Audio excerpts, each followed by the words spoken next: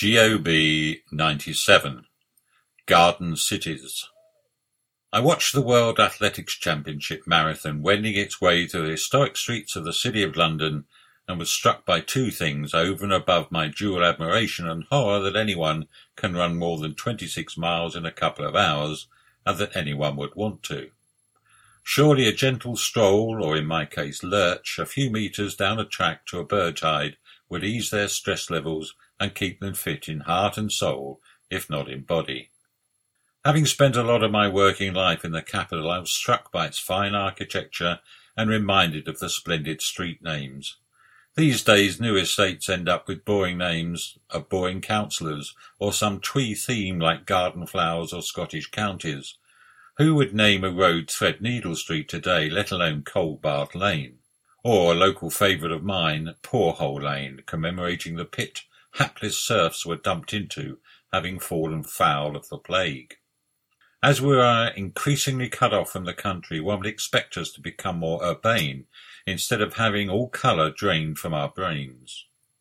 And that was the second thought that struck me as TV drones gave me a bird's-eye view of the super-fit African runners leading the rest.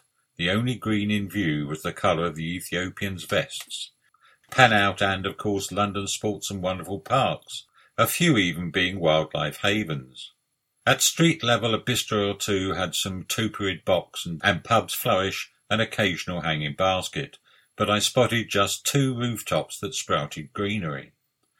One was clearly bedecked in a sedum blanket, and another had one corner with some turf and a few potted trees surrounded by what I assumed to be the director's roof retreat of some merchant bank or insurance company.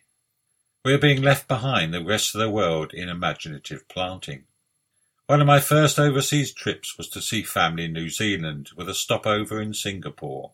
Even then that city was one of the greenest I've ever seen, with every street and avenue, every unpaved yard a shrubbery, and every hanging walkway a hanging garden, with vines spreading across the walls and almost reaching the traffic below. Now this city of gardens strives to be a city within a garden. Despite its teeming millions, traffic-congested streets, and towering habitation, it seeks to bring the country back into the town. Where are we who pride ourselves on being the epitome of urbanity in humanity? A cold, grey blot on the landscape.